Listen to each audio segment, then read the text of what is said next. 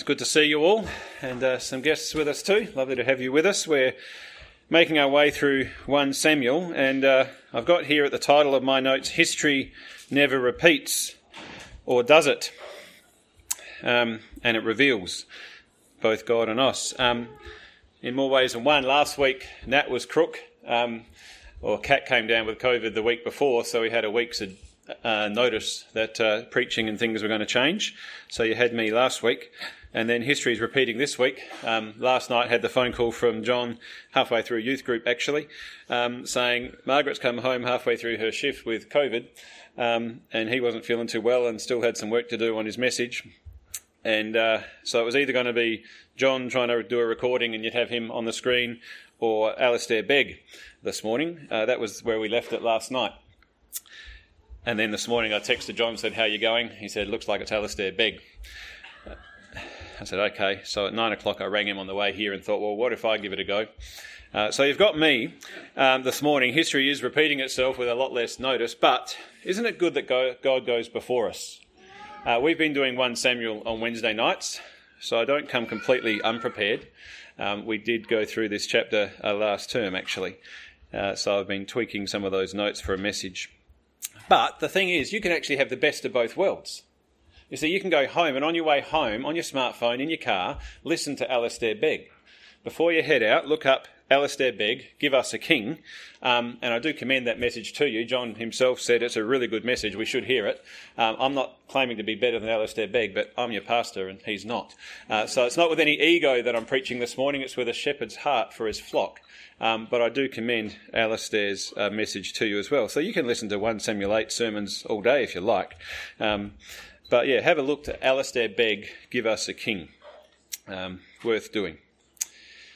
But today, it's us in 1 Samuel 8. Last week, Samuel finally broke the silence. He's spoken again, calling Israel to repentance. 20 years, remember, they've been lamenting after the ark had been taken away. Not just sad for their sin, not just remorse, but genuine repentance. And Samuel called them to put away their idols, their Baals and their Ashtaroth. And remember, we had the Ebenezer stone set up as the Lord calls us all to wholehearted love and devotion. But Samuel reminds them with the Ebenezer, God has helped us this far. He's been faithful to us this far. He'll continue to be faithful to us from here on. And today in 1 Samuel 8, if you picked it up, if you've got your Bibles there, make sure it's open. Now this is probably some time on from that moment, because it begins with when Samuel became old. We've gone from 1 Samuel 3, when he's born and a little boy, and now he's old in the space of 5 chapters.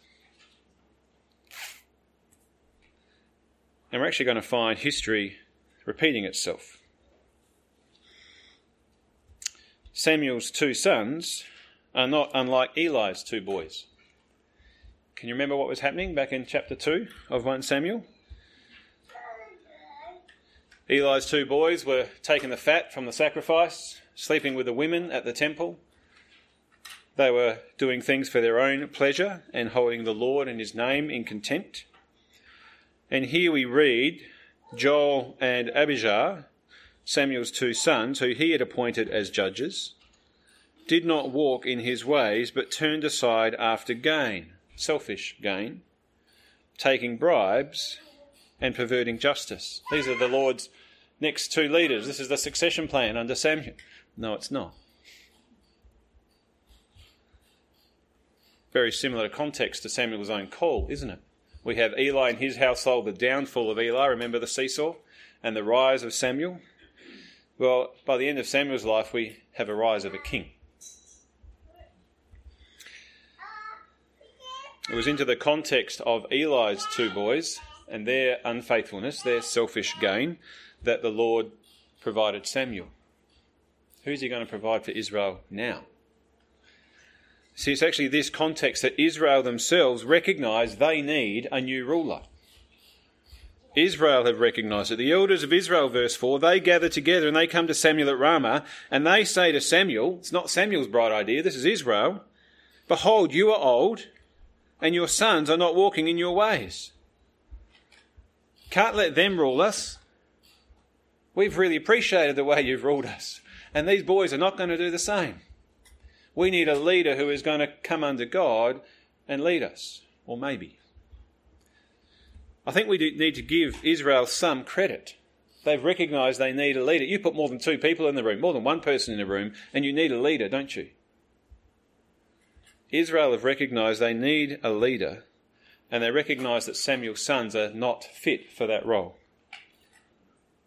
And so there is some wisdom in what they're asking for here when they ask for a king. Some wisdom. We give them some credit. But instead of seeking another prophet like Samuel, who's going to hear the word of the Lord and speak that to them, instead of submitting to the Lord and let him rule them as their king, they ask for a human king. Instead of asking for a leader who will mediate between them and God, they ask for a warrior king who will go before them into battle. In particular, they ask for one who will judge them, verse 6, who will lead them in that way, and who will go out before them, verse 20, in battle like the other nations. And Samuel's not at all impressed, is he? He is displeased, we are told. I think it was probably more than just displeasure that Samuel would have displayed. What's the problem with their request? Well, first of all, the Lord is their king. Yahweh is their king. If you read all through the Psalms, you'll actually see this wonderful, it's not necessarily perfectly put there, but this Yahweh is king at the beginning of Psalms, and then as history goes and the Psalter goes, they reject Yahweh as king, and things go down, down, down. And then again from about Psalm 90 onwards, there's these great, about 93, Yahweh is king arrives again, and things improve. There's this great crescendo of praise. When we don't submit to the Lord as king, when we don't recognise him as our Lord, things go downhill very quickly. And that's what's happening here. They're rejecting God as king. Samuel is still their judge. Yes, he's old, and he and Israel know that his sons are not the right successors. He would prefer the people to seek after God and his will for the future. They are, after all, a holy nation, aren't they? They're to be set apart from the other nations, not to be like them. They're to be different to the other nations, not conforming to the image of the world, but they're to be transformed, they're to be different. Their worship of God and God's covenant love over them and his law given to them is meant to set them apart from every other nation. They're meant to look on Israel and say, who is a God like their God? Instead, they're looking for a king like the other nations. Ultimately, their request is a rejection of God, and that's the big issue, really. The Lord himself says that in verse 7, doesn't he? The Lord said to Samuel, obey the voice of the people. Samuel didn't want to. He knew it was a wrong request.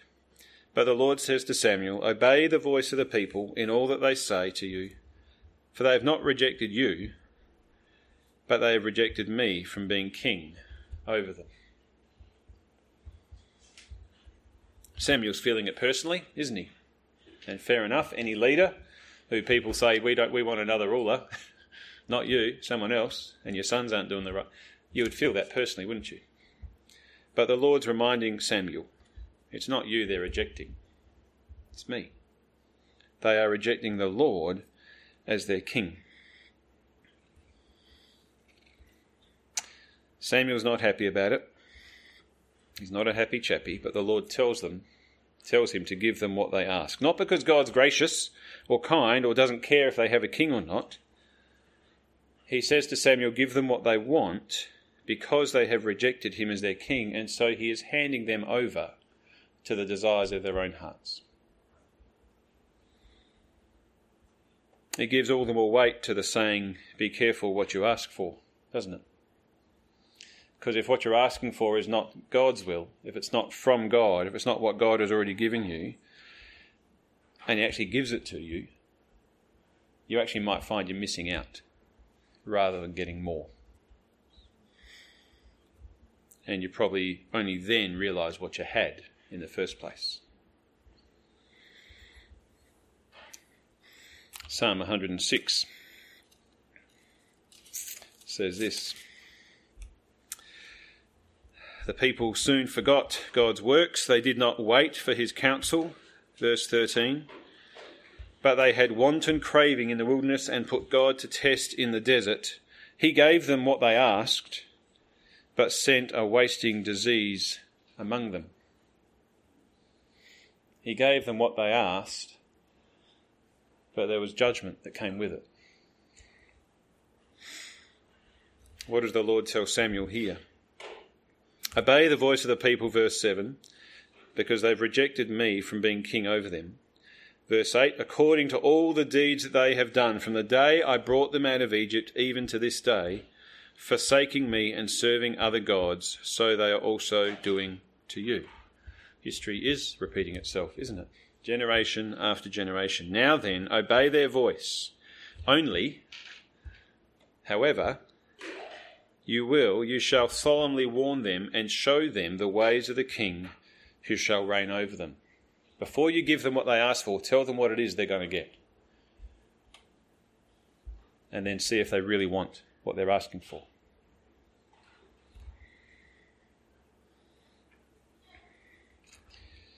Are there things in our lives where we're looking where the grass we think is greener? We want something else other than what the Lord's given us? Our homes, our jobs, our families, our health? Are we looking to a substitute for Christ that we think will give us something more than what God has given us in him? God's warned us, hasn't he? He's warned us what happens when we turn away from him and seek after other gods. Do we think that more money will fix all our problems? No. Better education might help a little bit. Will it help our children? Maybe. It'll help inform us. Education does that, doesn't it? But it doesn't help transform a heart. We need more than education. How many things have we tried to take matters into our own hands and choose our own destinies rather than trusting the Lord and his sovereign kingship over us? How many churches? We've got a pastor's retreat, a pastor's gathering coming up next week. It's going to be interesting to share with people. Our theme is momentum. What's going to carry us on? What's going to give us momentum post-COVID, or while we're still work out COVID? We're going to look to God for that, or look to programs and people. I'd really value your prayers for next week. I've been asked to speak at the opening of that gathering, and I'd really value your prayers as we gather together and seek the Lord's will, I trust, in that time. Because we need to know the Lord is our King, that our future is in his hands, today, tomorrow, our destiny, and we need to know that every good gift comes from him.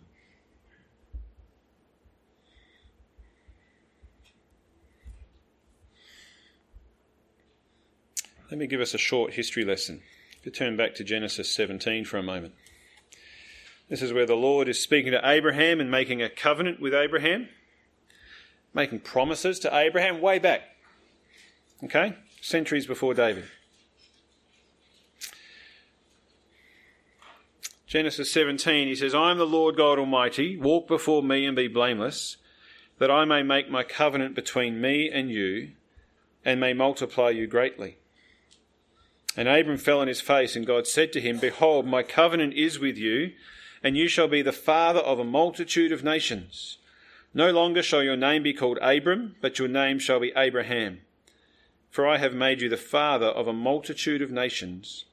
I will make you exceedingly fruitful, and I will make you into nations, and kings shall come from you. And I will establish my covenant between me and you and your offspring after you throughout the generations for an everlasting covenant to be God to you and to your offspring after you. Did you pick up in the middle of that? That God's actually already promised that there would be kings in Abraham's line. That there would be a king in Israel. God's promised that. He's provided for it. So in one sense, it's not wrong for Israel to ask for a king. In fact, not only did God tell them it was going to happen, he made provision for it in the law. If you flick over to Deuteronomy 17. No mention of a king in their midst, but there's a promise in that promise to Abraham. And then in Deuteronomy 17, in the law, God actually puts down establishes a law concerning the kings of Israel. Verse 14, when you come to the land that the Lord your God is giving you, and you possess it and dwell in it, and then say, I will set a king over me like all the nations that are around me, God can see what's going to happen already, can't he? It's exactly what they ask for. When you say this, you may indeed set a king over you. But who's going to choose him? Whom the Lord God will choose. Not the people, but God. You may indeed set a king over you, whom the Lord your God will choose. One from among your brothers you shall set as king over you. You may not put a foreigner over you, who is not your brother. Only he must not acquire many horses for himself, or cause the people to return to Egypt in order to acquire many horses, since the Lord has said to you, you shall never return that way again. And he shall not acquire many wives for himself, lest his heart turn away, nor shall he acquire for himself excessive silver and gold. What's the one thing the king is meant to do? There's a lot of things he's not going to do there, not acquire for himself. When he sits on the throne of his kingdom, he shall write for himself, this is the one thing he is to do for himself, he's write for himself in a book a copy of this law, approved by the Levitical priests. And it shall be with him, and he shall read it all the days of his life, that he may learn to fear the Lord by keeping all the words of this law and these statutes and doing them, that his heart may not be lifted up above his brothers, and that he may not turn aside from the commandments, either to the right hand or to the left, so that he may continue long in his kingdom, he and his children in Israel. Next week we're going to hear about the king that is chosen. It's a far different picture to what we've just read. Because have a listen to the sort of king that Samuel now warns them of, that the Lord tells, this is the king you're going to get. You want to ask for a king? Sure. This is the one you're going to get. So from verse 10, hear it again. Samuel told all the words of the Lord to the people who were asking for a king from him. These will be the ways of the king who will reign over you. He will take your sons and appoint them to his chariots, and to be his horsemen, and to run before his chariots. And he will appoint for himself commanders of thousands and commanders of 50s, some to plough his ground and reap his harvest, and to make his implements of war and the equipment of his chariots. He will take your daughters to be perfumers and cooks and bakers. He will take the best of your fields and vineyards and olive orchards and give them to his servants. He will take the tenth of your grain and of your vineyards and give it to his officers and his servants. He will take your male servants and female servants and the best of your young men and your donkeys and put them to work. He will take a tenth of your flocks, and you shall be his slaves. What's this king going to do? What's the word that occurs most in that passage? Take, take, take. He will take, and he will take some more.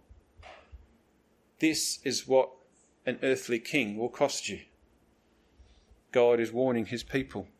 What's it going to cost them? It's going to cost them their sons. It's going to cost them their daughters, their hard-earned living and livelihood and property. It's going to cost them their slaves. Do you know the Bruno Mars song, Grenade? You take it all, but you never give. That's God's song. It's the song of any earthly king. They wanted a king like the other nations, and so that is what they're going to get. And that is the very opposite of what the Lord laid out back in Deuteronomy 17. He shall not acquire for himself horses, chariots, money. The Lord had made provision. He'd given instruction. He'd forewarned the people. And yet still they go against him. And in fact, what they're doing in Egypt, that it came up a number of times, didn't it? You shall not go back that way. But what they're going to end up with as they ask for a king is they're going to be under slavery again, just as they were back in Egypt. As good as that, as bad as that. They're returning to slavery, rejecting the loving lordship of their Redeemer, who's brought them out of slavery. And just like the people in the wilderness said, it was better back there, these people are saying, it's better when we don't have God as our king. They're rejecting their Redeemer. This is foolishness, folly to the utmost. Refusing to heed God's own word for their own foolish desires, even when the consequences are spelled out so clearly. This is what's going to happen if you go down this path.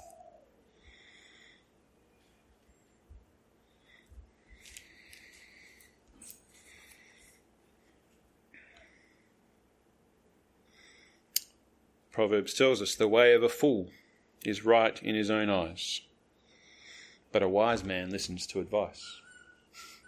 They're not listening to any advice, are they? Samuel's warned them, told them the sort of king. Verse 19, the people refused to obey the voice of Samuel, and they said, "No, but there shall be a king over us, so that we might be like all the other nations, that our king may judge us and go out before us and fight our battles." They refuse the warning. They refuse Yahweh as their king. They want to fit in, they want to be like the other nations, and they think that is going to be better. And it's a very popular personal thing, isn't it? We all like to fit in, don't we? If you're a young person, there's nothing more important really than fitting in, is there? So it seems. As you get older, actually we still want to fit in as well. We just have a better way of hiding it, don't we? I can still remember being at high school back in the day where Jordan pumps, it was Nike, wasn't it? You know, basketball shoes, you could actually pump up and put air in your basketball boots. Everyone had them. I wanted a pair just like that because everyone else had them. These days, it's if you're in year 7 and you haven't got a smartphone, Mum, Dad, everyone else has got one. I want to fit in. I want to be like them. There's a few smiles there from some young people. They know they've had that conversation, have they? We desperately want to fit in, don't we? We want to be like everyone else. And in one sense, whether it's a pair of basketball boots or soccer shoes or phone, in one sense those things don't matter, but beneath them does matter. What are they standing for? What are they representing? Who are we looking to, or what are we looking to for our security and our foundation, and more importantly, our identity, who we are? Am I who I am because I've got the right shoes on, or because I'm Christ's and he is mine? Do I stand secure in him or in my new sneakers and my smartphone and fit in? And are we really made to fit in this world like everyone else? Or have we, like Israel, been set apart? You know, sinners become saints. Do you know what the word saint means? It's a holy one who has been set apart by God for God. And Romans 12 tells us we're not to conform to this world. We're not to be like everyone else. We've been transformed. And we're to go on living in that transformation in Christ.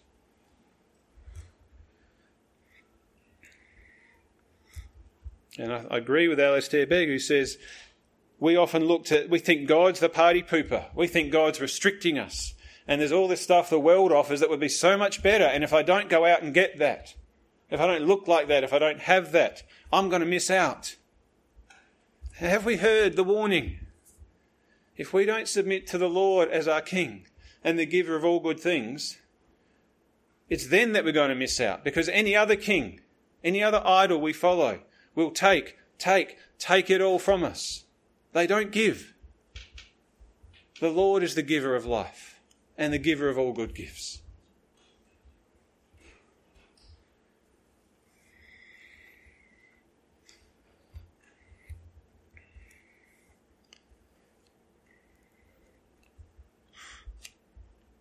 Do we know that? Is Christ the solid rock on which we stand, that we just sang? Knowing that all other ground is sinking sand, although I'd like to be able to just sort of reach out over that quicksand and see if I can grab something before it sucks me in. Or do we trust in the foundation of Christ and everything he's given us? You know, as preachers, we always look for application, don't we? How does an Old Testament passage speak to us today and to us here? And the obvious one really is, well, don't look to other things for God, as king. Look to God. And that's definitely there. But I think there's another point of application here in this story.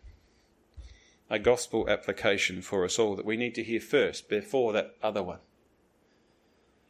And that is the truth that you and I, each of us, every one of us, has rejected God as our King. We have. We have turned our back on him. We have looked to something else to rule our lives. We've looked to something else and someone else to give us comfort, pleasure, health, hope. We've become lovers of pleasure and lovers of money and lovers of self rather than lovers of God. Each and every one of us have asked for another one to rule in our life instead of God. But God, who promised Abraham kings would come from his descendants, who made a way in the law for a king who would not acquire for himself, but would abide by, live by, and know the law of God, the way of God, the will of God. God sent his Son to be king, who didn't take for himself at all, did he? What has Christ done? He's given himself up. He hasn't taken our sons and daughters and our money and our slaves and our livelihood. He's given us everything. He's the King who gives and gives and gives, even to the point of giving up his life on the cross for us, while we were enemies, while we were still turning to other gods for our kings, so that we would actually be delivered from another kingdom, that kingdom we turn to, so that we would actually be taken out and rescued out of that kingdom and brought into another one, a kingdom of love, a kingdom which gives rather than a kingdom which takes, under a king who serves us rather than a king who makes us slaves. That's our first application from this story. And the second one is then, that's the king we want in our lives. No other. That's the kingdom we want to live in. That's the kingdom we pray, is it not? Would come here on earth as it is in heaven.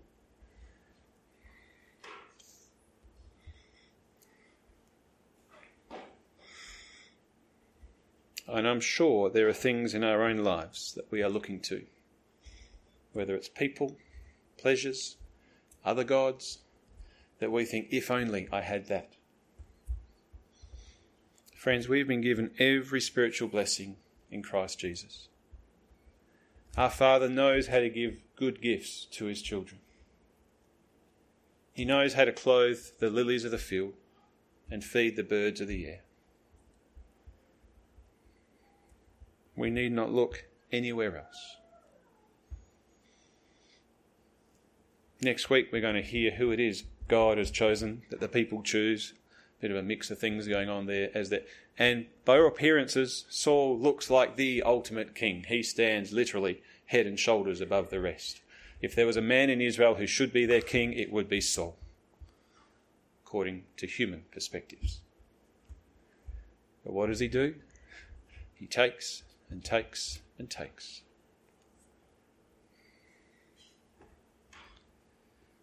Friends, we have a king who loves us in Jesus Christ. One of the reasons he does that so well is because he knows what it is to be under one who loves him, his Father. And we have him as our Father. Let's not look anywhere else, because we will end up missing out if we do. But we have been given so much in Jesus. Today, tomorrow, and all the way into eternity. Let's pray.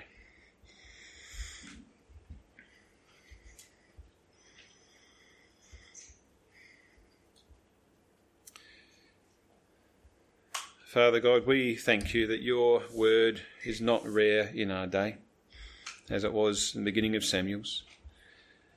We thank you that you are a God who speaks to us and through us. through all various means, Father, but most of all by your Son. Thank you, Father, that we can hear your word to us even as we read of an event that took place a millennia ago, more than 2-3 millennia ago. And that still speaks to us today of your love, your redeeming love, your sovereign love as our Lord and King, and warns us of the danger, of the loss, of the cost of looking anywhere but to you for life and hope and joy. And so, Father, pray that you would go on speaking to us, that we would have ears to hear, that we would not ignore your warnings, but would submit to your word and to your love, and that you would open the eyes of our hearts just to see the riches that we've received in your Son, who reigns in love over us all. Father, we thank you that you have rescued us from the domain of darkness and you have transferred us into the kingdom of your beloved Son. May we walk by your Spirit under his lordship and in the fullness of his love. In his name we pray. Amen.